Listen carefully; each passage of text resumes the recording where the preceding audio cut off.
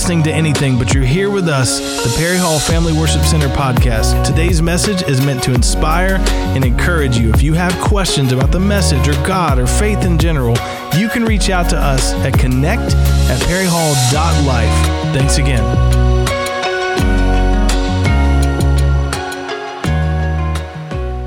It's great to see everybody here this morning. Where are my young people? I've got the young people upstairs this morning. Here's a few. Neil, you're not young. Nice try. DJ, good morning. River, good morning, guys. To those of you joining us online, welcome. Good morning. For those of you joining us from our new balcony, good morning up there. I just wanted to see how many of you would look. I got about 5 of you. I was expecting more. That joke might have been leaked online. No, but we decided to have the kids upstairs today. We put a lot of thought into it. And honestly, what the Lord has been working with in me, and yell at me if I'm moving too much, guys. What the Lord has been working with in me, I believe is applicable and timely for us as adults, but I still think it can be understood by the young children and Pastor Josh. So we decided to have everybody together. All right, he knows I love him. I promise, nothing spiteful about that joke. But I am glad we're all here together today. And Pastor Dom, I promise that is my last joke before prayer today. So let's pray together before we get started. Dear Heavenly Father, thank you so much for each and every young person and not young person in this service today. Thank you for hearing our worship. Thank you for finding it, accepting. Lord, now prepare our hearts to hear from you and do your work in us through your word. In Jesus' name, amen.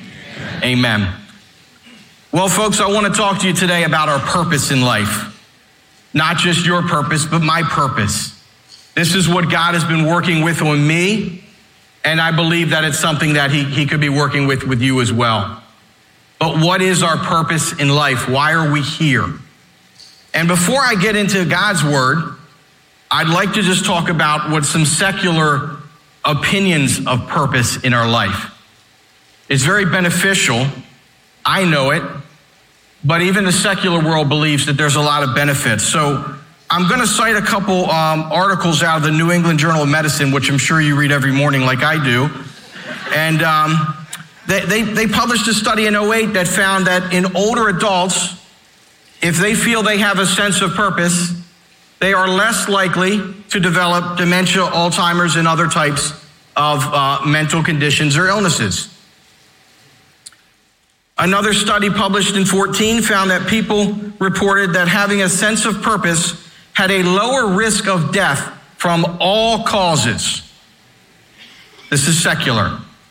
And in 2019, people with a sense of purpose reported better physical function and lower risk of disability as they age. This is what medical professionals are seeing just from what people have a sense of in their mind. Psychiatrists also see the importance of purpose in life. People with purpose and motivation in their patients, they often see ones that feel stuck, lost, hopeless. But those that have a sense of purpose, something to live for, use it to provide direction, motivation, and a reason to get up in the morning. They also say that people that have purpose in life are more resilient. They're better at bouncing back from tragedy or trauma. And they also say that people that have a sense of purpose in life struggle less with depression, anxiety, and other mental health issues or conditions, all from just having a sense of purpose. The last secular opinion I'm going to read is from a clinical psychologist, professor, and he makes a couple points pretty often. People that have a clear sense of purpose in life are generally happier, more fulfilled, and more resilient. He also says that finding that purpose often requires grappling with difficult questions like, why am I here? What is my purpose in life? What should I be doing with myself? And he also says that living with purpose involves taking responsibility for our own actions and our own decisions and not blaming outside circumstances for where we are today. That's some secular views on our purpose in life. Now, you and I both know it's nice to know what the secular world is thinking, but us as Christians, we live to a different standard. So we're going to talk about what the Bible says about our purpose and our plan. I'm warning you, I'll walk around a little, and some of this gets me excited. So if I start talking faster, just give me one of these movements, and I'll slow down a little bit. But countless messages have been preached about purpose. There's whole book series by incredible ministers, evangelists, and pastors. But I've got a little different spin on it today.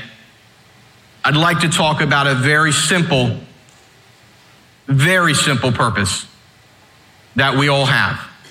And I believe it is all of our most important purpose. It is our highest priority. And I know it's there because in Jeremiah, one of my favorite passages in the Old Testament,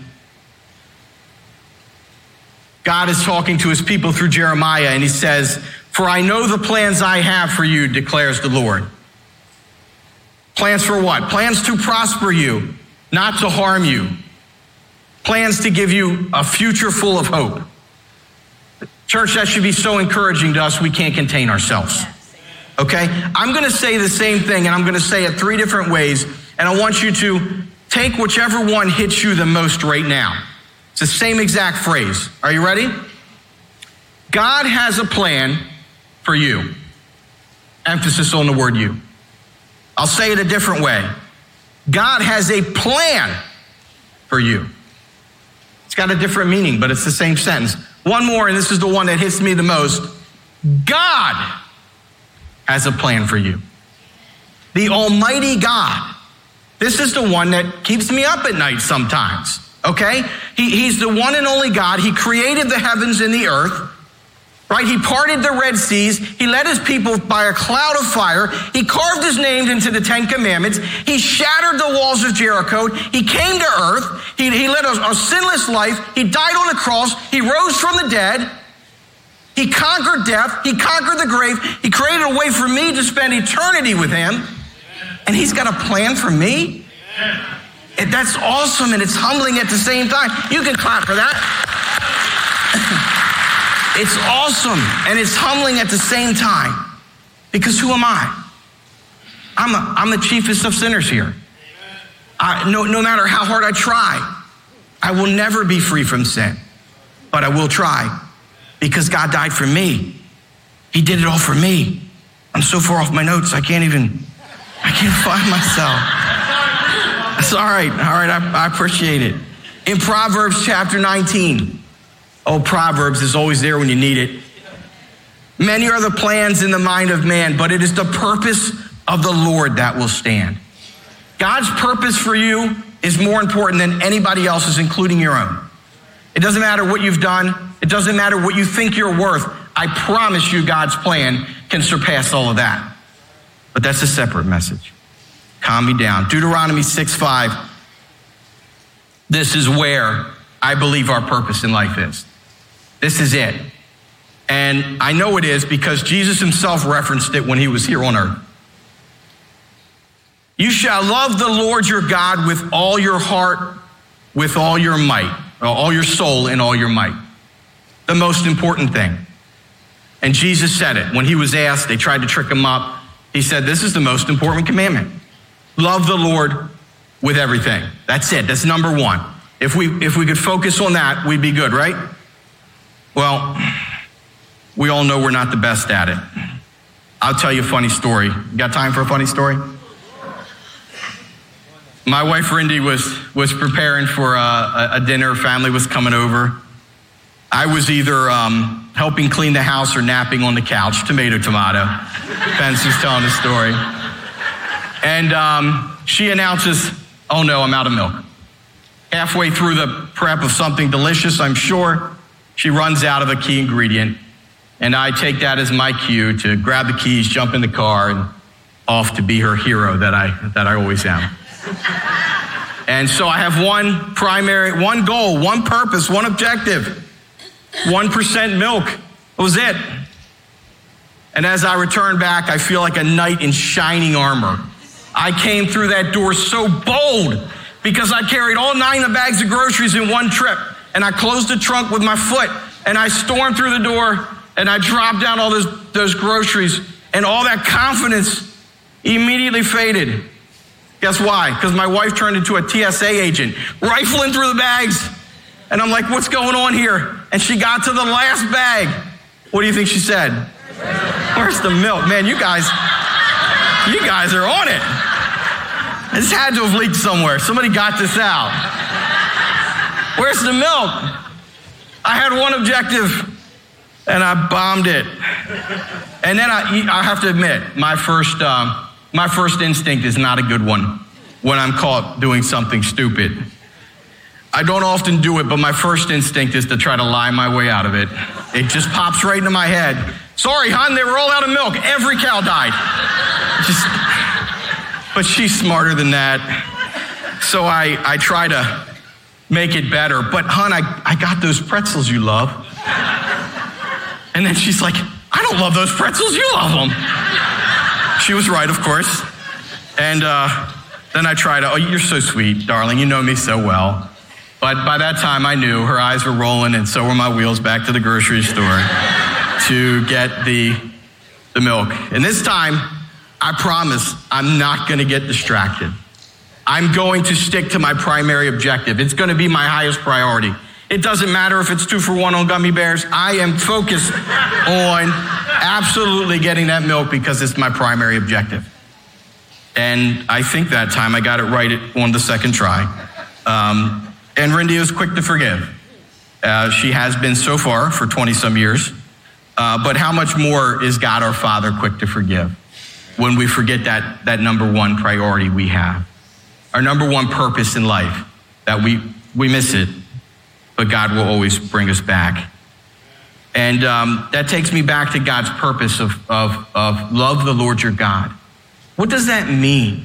Does that mean be prepared? If someone comes up and asks you, do you love the Lord? You say, yes. There, I've achieved my number one objective. I don't think it's that simple, guys. I think that it is more of an action involved with that word, love the Lord your God. And how can we love the Lord our God with our actions? I'm going to roll through what I think are 3 very simple, but 3 very important ways that we show God that we love him every single day. I mean, let's face it, young people, if you meet somebody and you fall head over heels in love and you want to marry that person, you want to take the next step, you don't say, hey, I'm going to commit to you 1 hour every Sunday for the rest of my life. At least it doesn't start that way. It might end that way. But no, you want to give it all. You want to give your everything, right? You want to give 100%. And I know God is working in me as I was preparing for this message.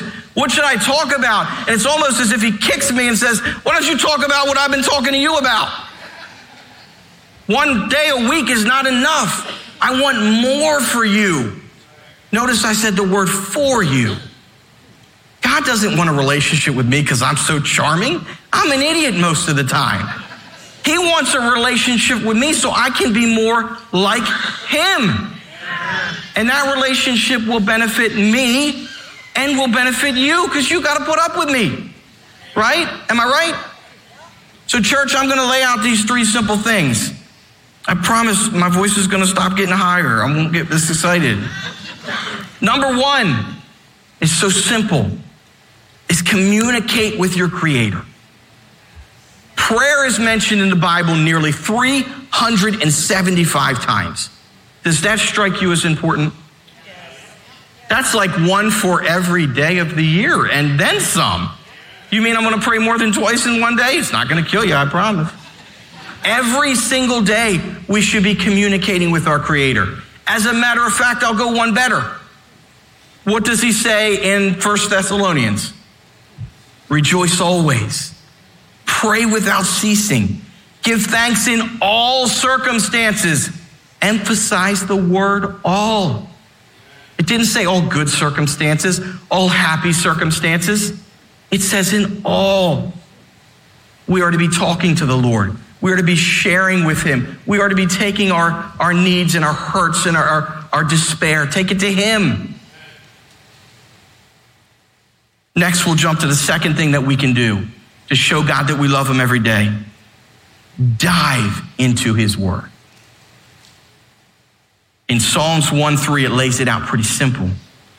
Blessed is the man who walks not in the counsel of the wicked, nor stands in the way of sinners, nor sits in the seat of scoffers. But his delight is in the law of the Lord. And on his law he meditates day and night. Can you honestly tell me, this is God asking me, can you honestly tell me that you're meditating on my word day and night? That means reading it again and again, and memorizing it and dissecting it and trying to understand it better day and night. Let me tell you something with these first 2 points. If you're willing to invest in communicating with God and spending time in his word, it's better than any investment you could possibly imagine here on earth. You see, spending time in God's word is like putting money in the bank, but still being able to spend it whenever you want. It's still there. And not only that, spending time in the word of God doesn't just benefit you. It benefits everybody around you. You see, when you're down, when you're in despair, when you're in need, you can turn to the word of God that's in here. But guess what? When your loved ones are hurting, when they're sad, when they're depressed, when they're anxious, those words of God can come pouring out of you. It's the gift that never stops giving. In 2 Timothy, everybody knows this, when all scripture is breathed out of God for profit, for teaching, for reproof, profitable for teaching, reproof, correction, and training in righteousness. Breathed out of God. Do you know what I picture when I read that verse? I picture being so close to God that I can feel his breath on me. That's close. If any of you in here have kids, you ever woken up to that? That's close. That's uncomfortably close. Kids, I said feel his breath, not smell his breath. That would be weird, okay? That's an existentially weird thing to say. But to be so close to God, let me tell you something. If you're standing so close to God, can anything hurt you? I mean, if you could reach out and touch him, would you be afraid of anything? Church, we aren't made to be afraid of anything. Our purpose in life is to be bold and be strong, not be fearful. And maybe some of the times we're fearful because we forget, or we're not as close to him as we thought we were. Maybe in order to combat that, we could spend more time in his word. In John, he actually promises that if you abide in me and my words abide in you, you could ask whatever you desire and it shall be done for you. Anything you desire. Now, kids, don't get crazy about that one. It doesn't mean I can ask for a helicopter and it's just going to appear. Because God knows that if you abide in him and he in you, the closer you get, the more you develop the mind of Christ. The more he knows that what you desire is going to be something that you should desire, something that you deserve or he doesn't mind giving you. Not some crazy $2 million sports car just because you saw one on TV. But as we get closer to God, we develop the mind of God. But if we never pick up his word, we're never going to get there. No matter how good the preaching is in this building, and today it's pretty good, I'll say. No matter how good it is, it's not enough. Because God wants to do a work in you. He wants to do a work in me too. And the last thing I think we need to focus on in order to show God that we love him is to resist sin at all costs. Always, constantly, eternally resist sin every day, every minute of every day. And in Matthew, it says, watch and pray that you may not enter into temptation. The spirit indeed is willing, but the flesh is weak. I can promise you the flesh is weak. No matter what you think about yourself, your flesh is weak. And sometimes we sin without even knowing it. It's in our nature. That means, just like I said in my story, my first instinct is to lie my way out of something. It's because it's in my nature. That came through sin in the garden. And then John 14:21, he said, whoever has my commandments and keeps them, he is the one who loves me. The one who loves me will be loved by my Father. And I too will love them and show myself to them. Church, God will love you for keeping his commandments. His word is his commandments. And I don't know if anybody's ever told you this, but did you know God's commandments aren't for him? They're not so that he gets benefit from it. God gave commandments for us. He says, live by these commandments. We will benefit from them, not him. He doesn't need us. I mean, if he wanted to, he could look at us like ants in an ant farm. He doesn't have to care. He doesn't have to love. He didn't have to die, but he did. And he gave us commandments so that we could live a healthier life, so that we could live a fuller life, so that we could live a rewarding life full of purpose. That's why he gave his commandments. That's why he gave the Bible. And how must his heart break when I spend hours scrolling on my cell phone, but I hadn't picked up my Bible that day? I could kick myself just thinking about it. But it happens to all of us, doesn't it? You better amen to that. You amen to everything else. Come on. Give me a complex. I want to talk to you about quickly some things that get in the way of me. And you can insert things that you feel like get in your way sometimes of those three. Stubbornness, laziness, pride, envy, anger, hatred, physically tired. You insert whatever excuse you want. Some excuses are more valid than others. Some of us in here have suffered horribly. Some of us have had tragic events that set us back. Some of us deal with things physically that are much harder than the rest of us. But I'm here to tell you this morning, God's prepared for that. And Paul said in 2 Corinthians that he pleaded with the Lord to take it away from him, his affliction. Now, the Bible doesn't talk about the affliction. They don't tell you what it was. But Paul pleaded that it would be gone. And because we don't know what it was, guess what? We get the benefit of maximum application. Insert whatever you think is holding you back right there. Okay? And listen to what he says. God says, my grace is sufficient for you, for my power is made perfect in your weakness. So no matter what's holding you back, whether it's something physical, whether it's something emotional, whether it's just a sin, our weakness, God can be made strong. And he will do it every time. All we got to do is ask. All we got to do is reach out. This is why, for Christ's sake, I delight in weakness, Paul says, in the insults, in the hardships, in the persecution, in the difficulties. For I am weak, but then I am made strong. My grace is sufficient for you. My power is made perfect in weakness. Church, God's grace is sufficient for you. It's enough for you. And I want to tell you something. There's three quick things that I like to ask myself each day. I've got it written on a note card, and I encourage you to do something like it. I ask myself three questions every day. How did I show God that I loved him today? Sometimes it's a blank piece of paper. I flubbed it. I missed my primary objective. Number two, how did I show God's love to someone else today? Because God said that's our second most important objective, right?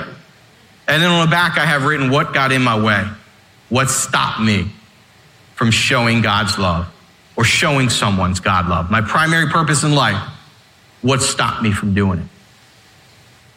Church, it's fitting this is Pentecost Sunday. When we talk about how we show God we love him, we talk about praying, we talk about reading the word, we talk about spending time in his presence.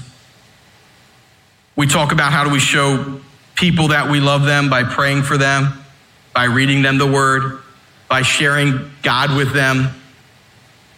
But if you're in this room and you say, I'm weak at that, it's not really my strength, I just want to encourage you here on Pentecost Sunday that you have the power for that. In Acts 1:8, I memorized it when I was 12 years old. But you shall receive power when the Holy Spirit comes upon you, and you shall be my witnesses. Let me tell you something. These people were in a room, and Jesus showed up and said, the Holy Spirit is coming, and these people received their power. That's when the church received their marching orders. They had that power now, and we have that power today. All we have to do is ask for it. Church, ask the Holy Spirit ask to be baptized by the Holy Spirit, ask for his power, and then buckle down and share God's love with other people. As I come to a close here, I've gone a little over my time. I want to encourage you this morning. Don't miss out on your primary purpose in life, and it's to love God. Spend time in his word every day. Speak to him every day and resist sin every single day. As the praise team plays and we prepare to close out, there's going to be some prayer warriors up here at the front this morning. They're prepared to help you. They're prepared to listen to you, encourage you. But if you leave here with nothing else today, know that God is telling me, Ryan Corelli, to spend more time in his word, to spend more time in prayer and resist sin every single day. And I believe he's saying it to you too. And I hope you take it with you as something that to dwell on. I hope the Holy Spirit continues to work in you and give you power and give you clarity and give you purpose. I want everybody to leave here with a little more purpose than they had before they came in this morning. Let's pray. Dear Heavenly Father, I thank you so much for each and every person here, for each and every heart, for each and every salvation story, for each and every individual message and purpose in this house today. Holy Spirit, give us the strength and the power to honor God with our words and our actions, to spend more time in the word, to spend more time in prayer, to spend more time ministering to the people around us. Lord, help us to fulfill our purpose. In Jesus' name we pray. Amen. That does it for this episode of the Perry Hall Family Worship Center podcast. We're so glad you were here. And if you want to know more about our church, you can find us at perryhall.life. Don't forget to subscribe, like, comment, follow wherever you're listening, whatever that looks like. We're glad to have you.